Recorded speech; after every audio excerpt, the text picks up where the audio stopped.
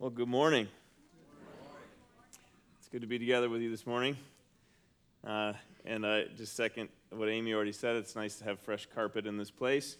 I want to make one comment so that I don't have to have this, selfishly, I don't have to have this conversation 100 times. We put in some carpet tiles this time, which means that when somebody in this room spills their coffee, because it's going to happen, we're able to just remove one tile and replace it, so that's why we did it. But if you walk around the building today, you'll see some of the carpet tiles a little bit bowed. That's actually meant to be, so they will settle over time.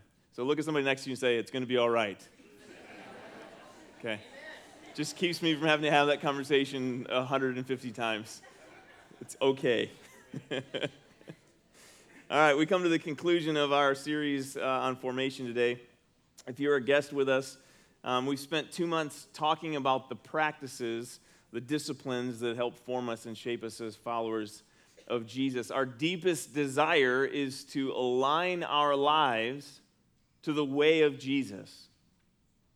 The first followers of Jesus, they were called the Way because they followed the way of Jesus. And that's our desire. We want to align our lives to who he is, to how he lived.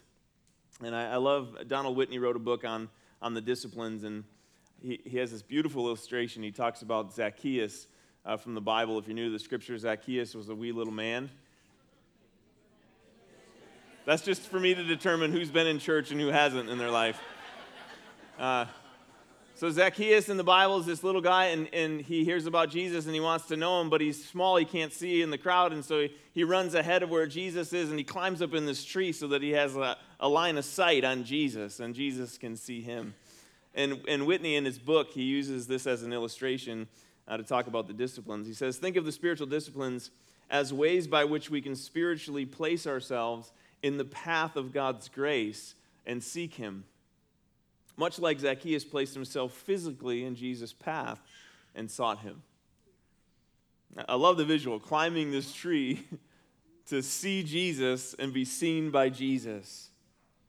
All of the disciplines that we've talked about the last 2 months are meant to position ourselves in the pathway of grace, where God can transform us. It's the place where we give him access, full access to our heart, our lives. We surrender our way of life and we adopt his way of life. Because the call of Jesus is not to somehow blend our life plans with his blessing. Although we tend to do that in our life. Like, here's what I want to do, God. Would you bring blessing on that? Actually, following Jesus is leaving behind your life plans, surrendering and following his way. There's a repentance, there's a turning away from and a turning to that happens.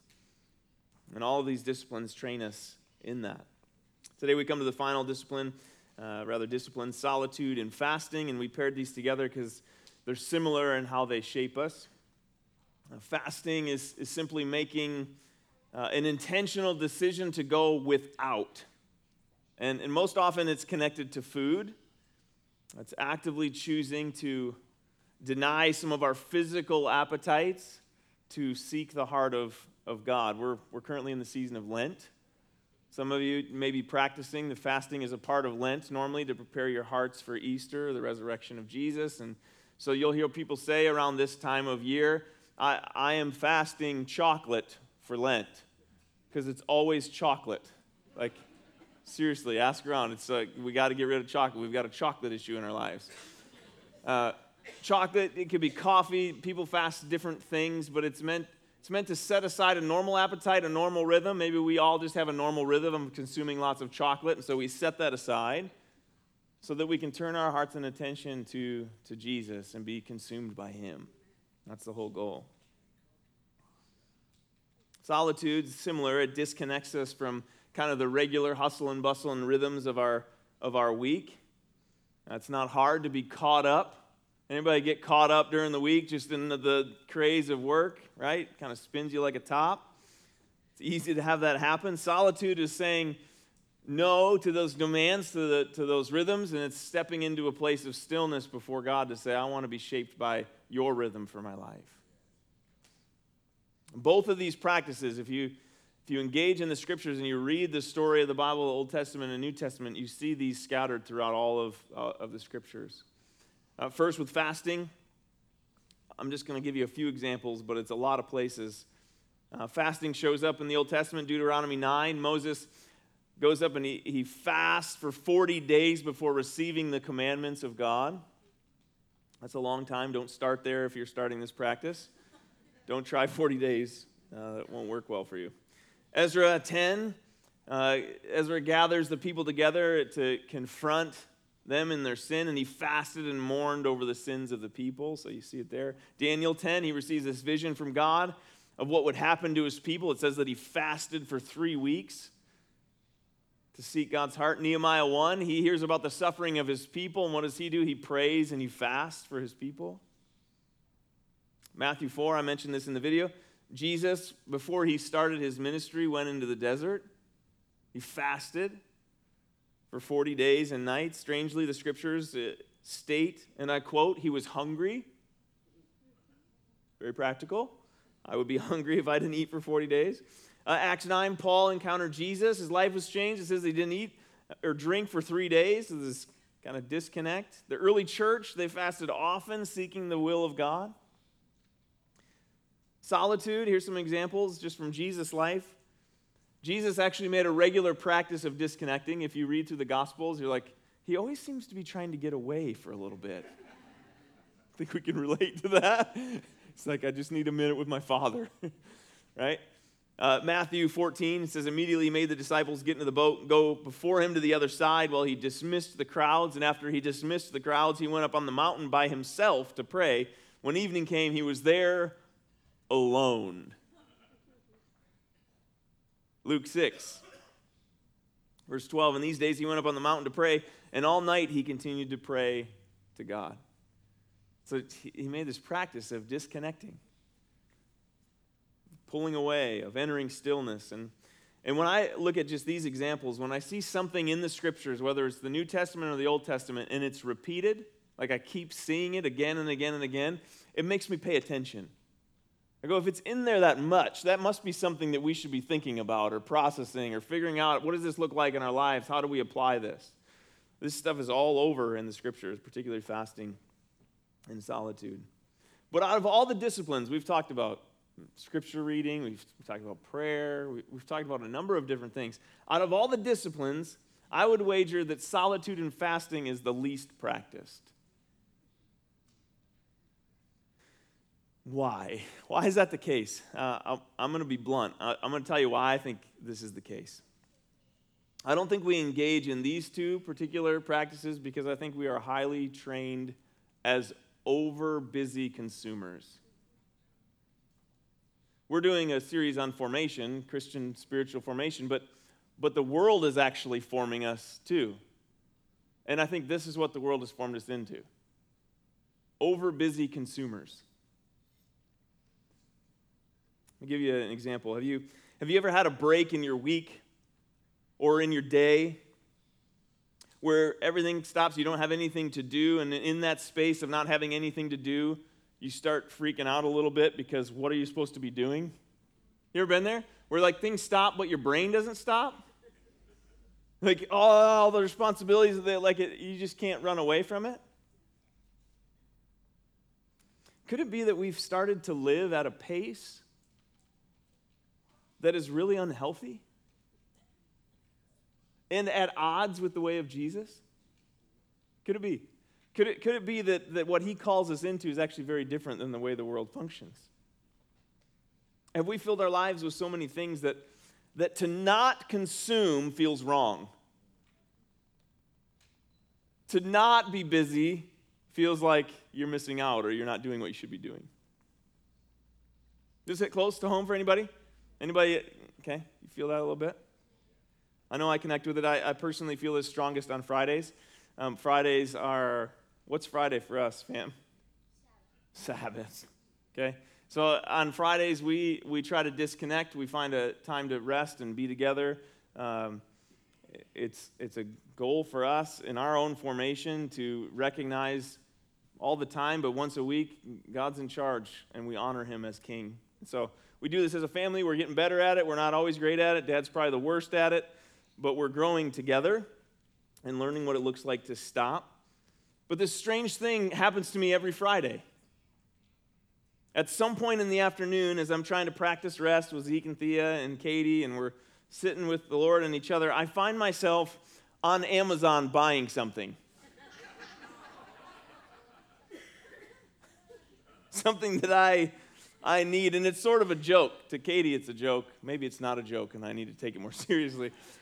But it's kind of a joke because it's like when I get to a place of actually resting, something in me goes, I got to stock the shelves. I've got to fix this thing in the kitchen. I've got to order this. I got to order batteries, of course. We always got to order batteries. Like my brain just does that, and it's like without fail. It's like around lunchtime, just after lunchtime, like, choo. Why? Because I have been trained as an overbusy consumer. It's a pattern. It's a way of life. I've kind of bought into it. This is exactly why we need practices like solitude and fasting. We need to disconnect. We need to unplug. We need to stop consuming so that we can remember who we are and who He is. That's actually where we find some rest. Jesus was not an overbusy consumer. He was not caught up. He was not consumed by the things of this world. Think about His life. In all the hustle and bustle of His life, think about the mounting pressure and expectation on Jesus as He lived. He never got caught up in it. He was always at rest in the will of His Father. He was never hurried. He was always present. Grounded in moments of solitude and prayer. Granted, He got away to be with the Father, I think, because He had to hang out with us knuckleheads. But He had to ground Himself. There was not a moment in Jesus' life where He lost Himself in busyness. His food was doing the will of the Father. Never forgot who He was. I think we have difficulty with this practice. We're entering stillness and disconnecting and fasting because we're scared about what we will find in the stillness. Because in the stillness, we actually have to think about what we're thinking about. In the stillness, we have to actually process our life. It feels easier to just stay really busy because then you don't have to think about what's going on inside. Anybody else get really busy to just kind of ignore what's going on in your life? I think it's kind of what we do, right? I do that. We lose touch with who we are and whose we are. We lose touch with the ability to enter the rest of our Savior. He gave His life for us. And instead of facing the truth and kind of turning away from it and adjusting our lifestyle and walking in His way, we just get more busy and more distracted. Paul, in Romans 1, he kind of cuts right to the heart of it. He says this, "For although they knew God, they did not honor Him as God or give thanks to Him, but they became futile in their thinking, and their foolish hearts were darkened. Claiming to be wise, they became fools, and exchanged the glory of the immortal God for images resembling mortal men, birds, animals, creeping things. Therefore, God gave them up in the lust of their hearts to impurity, to the dishonoring of their bodies among themselves, because they exchanged the truth about God for a lie, and worshipped and served the creature rather than the Creator, who is blessed forever. Amen."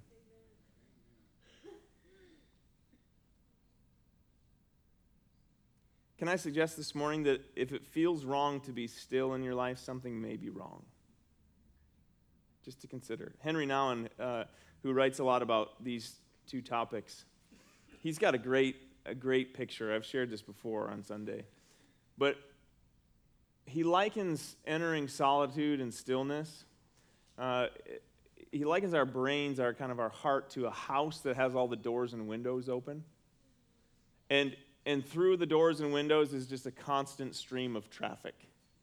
People, things coming through the windows and through the doors, and it's symbolic of a life that just has a lot of movement in it.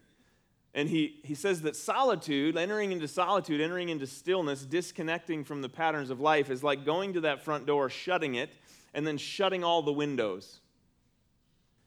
And when you do that, it doesn't actually stop the traffic initially.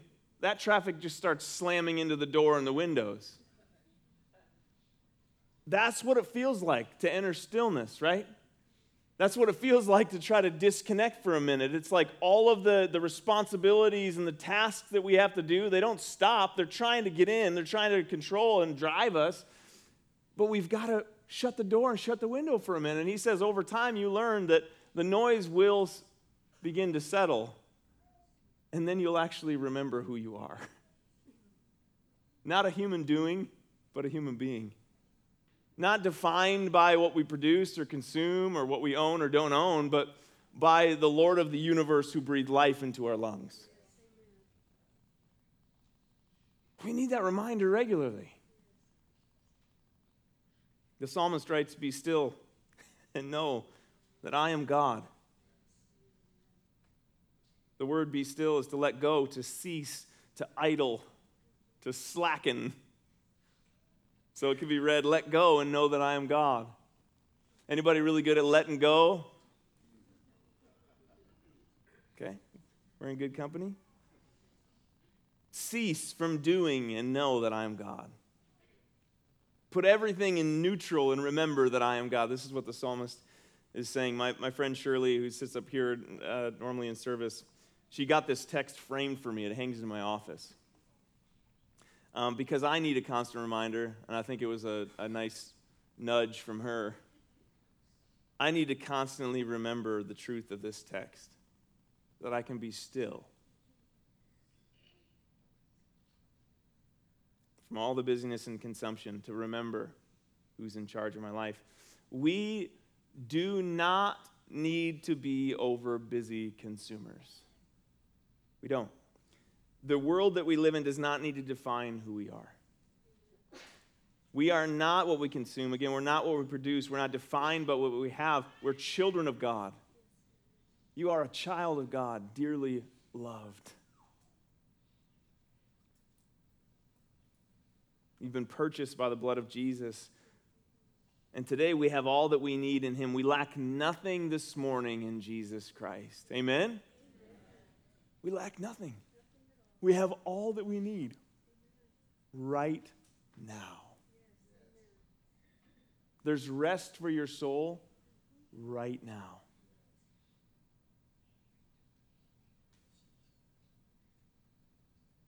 If you've noticed this busyness in your life, or even as I'm talking about it, you're getting a little, maybe you're thinking about like Monday morning and you're like, this is great Sunday, but the time's ticking. Monday's coming. We're having a case of the Mondays again. Maybe we've done it to ourselves. You might be thinking, how does this work out? You're having trouble with self-control and food, drink, purchasing. If you're regularly avoiding stillness, that may be a sign you may be caught up in the rat race. And it's a race that you don't have to keep running. Can I just give you come on, you don't have to. You don't got to buy into it. You don't got to do it. Take a seat. Remember who you are.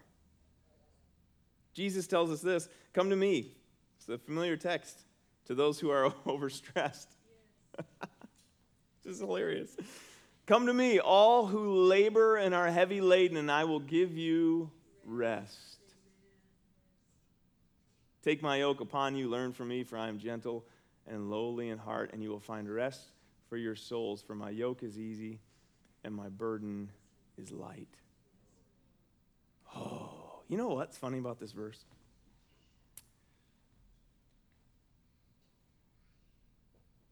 We want this.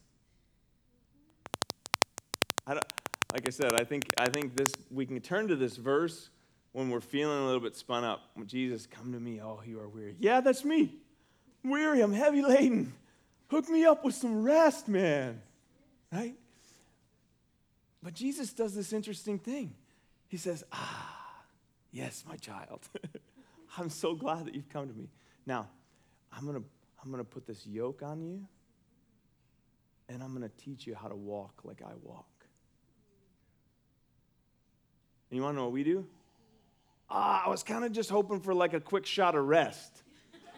Because I'm going to go back and live just the way that I've been living all week long for the last 5 years. I'm not actually going to change anything. I just need a little shot of rest. Do we not? Like, just give me the rest that I need. And he's like, I can. I actually want to show you how to walk in my peace and in my rest. Take my yoke upon you. Walk with me. Walk in step with me, and you'll understand what it means to walk in the Spirit. And there's rest and there's peace for your soul. There's joy. All of these things are possible. Just walk with me. We're like, about that. Like, I'm so good with receiving the rest, but I don't really want to follow in your way. It's silly. It's silly what we do. What if we took him at his word? We came to Jesus when we're heavy laden, and we said, Lord, I am willing to let go of the way that I function currently. It's called repentance. I'm going to turn away from that, and I'm going to choose life with you. I'm going to walk in step with you. We did this, we made a yoke out of a broomstick one New Year's Eve a couple years ago to try to demonstrate kind of the imagery of what Jesus is sharing here, of two oxen kind of being hooked by this wooden harness, right? And you actually feel the weight of the harness, if you're an oxen, just imagine, when you're trying to rush ahead of the other oxen. You start to feel the pressure of it. Or if you are kind of sitting back and not doing what maybe you're supposed to be doing, that's when you feel the yoke. So the idea is to be yoked with Jesus is to just walk in step with the way he walks. That's where you experience rest. You won't experience it not choosing to go with him. You won't experience it trying to race ahead of where he is. You'll experience it in step with Jesus. Jesus, that's good. That's good, Jesus. Thanks for that. The disciplines of solitude and fasting kind of help get our hearts into alignment there. It helps us accept the truth about where we're at. Maybe we're running too much, too fast, or maybe we have been sitting back and we haven't been doing the things God has asked us to do, and we're also feeling a little unsettled and anxious there. What does it mean to get in step? Jesus isn't interested in, I'm going to skip that other quote, guys. Jesus is not interested in us following a bunch of rules. We know this, correct? Like the disciplines that we've talked about for the last 2 months, it's not so that we can leave here having checked the 8 boxes of the disciplines that we've discussed and like, yay, we're spiritual now. Not the goal. If that's what you're hoping for coming in here, like, you're just going to be disappointed. It's not to check all these boxes or follow all these rules. It's to get our hearts close to Jesus. It's to abide. It's to trust. It's to follow his lead. That is the whole goal. Because you can actually engage in all of the disciplines that we just talked about and be a jerk that looks nothing like Jesus. Don't look at anybody in this room. There may be people who are followers of Jesus that you're like, I can't tell. You actually don't look anything like, you don't walk like, you don't talk like, you don't serve like, you're not gracious like him. Like, it's a little too painful. The world needs more people who actually live in the way of Jesus. Not overbusy, over-distracted, unanchored consumers running away from what's true. The goal of the disciplines is to lay aside our perspective. So here's what we're going to do. A couple things. Try to get practical here. Maybe this is interesting to you. Maybe this is hitting a chord or it's stirring something inside of you. And you're like, well, what's next? How do I work this out?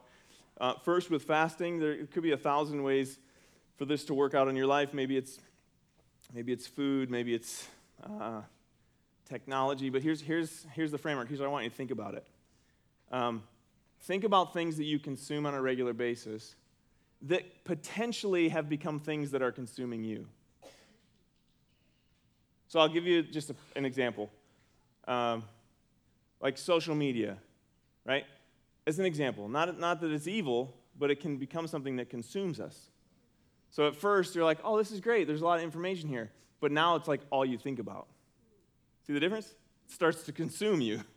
And so I want you to think about, are there things in your life that maybe were something you consumed, but now all of a sudden they kind of run your life a little bit, and they take up a lot of space in your mind and in your thoughts and your time and your energy?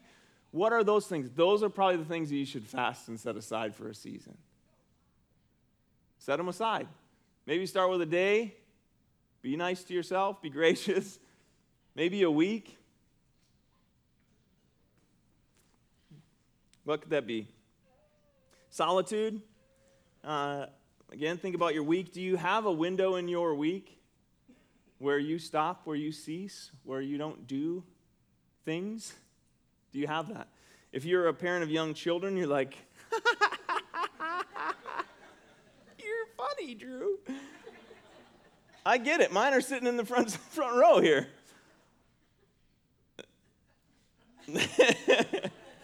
But here's the thing. It's possible even with a young family.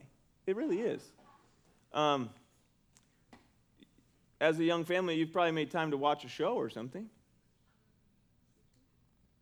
Like, we make time for the things that are important. So it's possible. Maybe you need to serve. Maybe you need to bring a friend in. If you're a single parent and you got kids, you're like, there's no way. Then somebody in this church can show up and watch your kids so you can have 2-3 hours of solitude and silence. We can do that for you. We'd love to. If you're married, this is where you get to serve your spouse. You get to actually help create space by just being a parent to your children. Okay. We're going to practice this together since you're a captive audience this morning. It's going to be so good. Here's what we're going to do. Worship team, you guys can come up and join me. Thea, can you do me a favor? My phone is right there. Can you bring that to me? Yep. Thanks, Loves. All right. We are going to practice stillness, silence.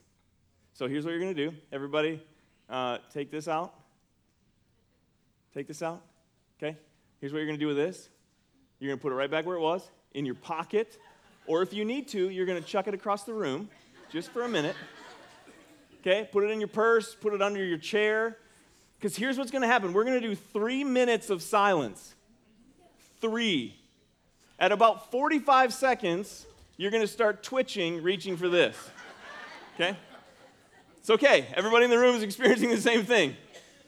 We're going to practice disconnecting from some of the normal things in our life to say, Lord, what do you want to say to me right now? Ready? 3 minutes. Here we go.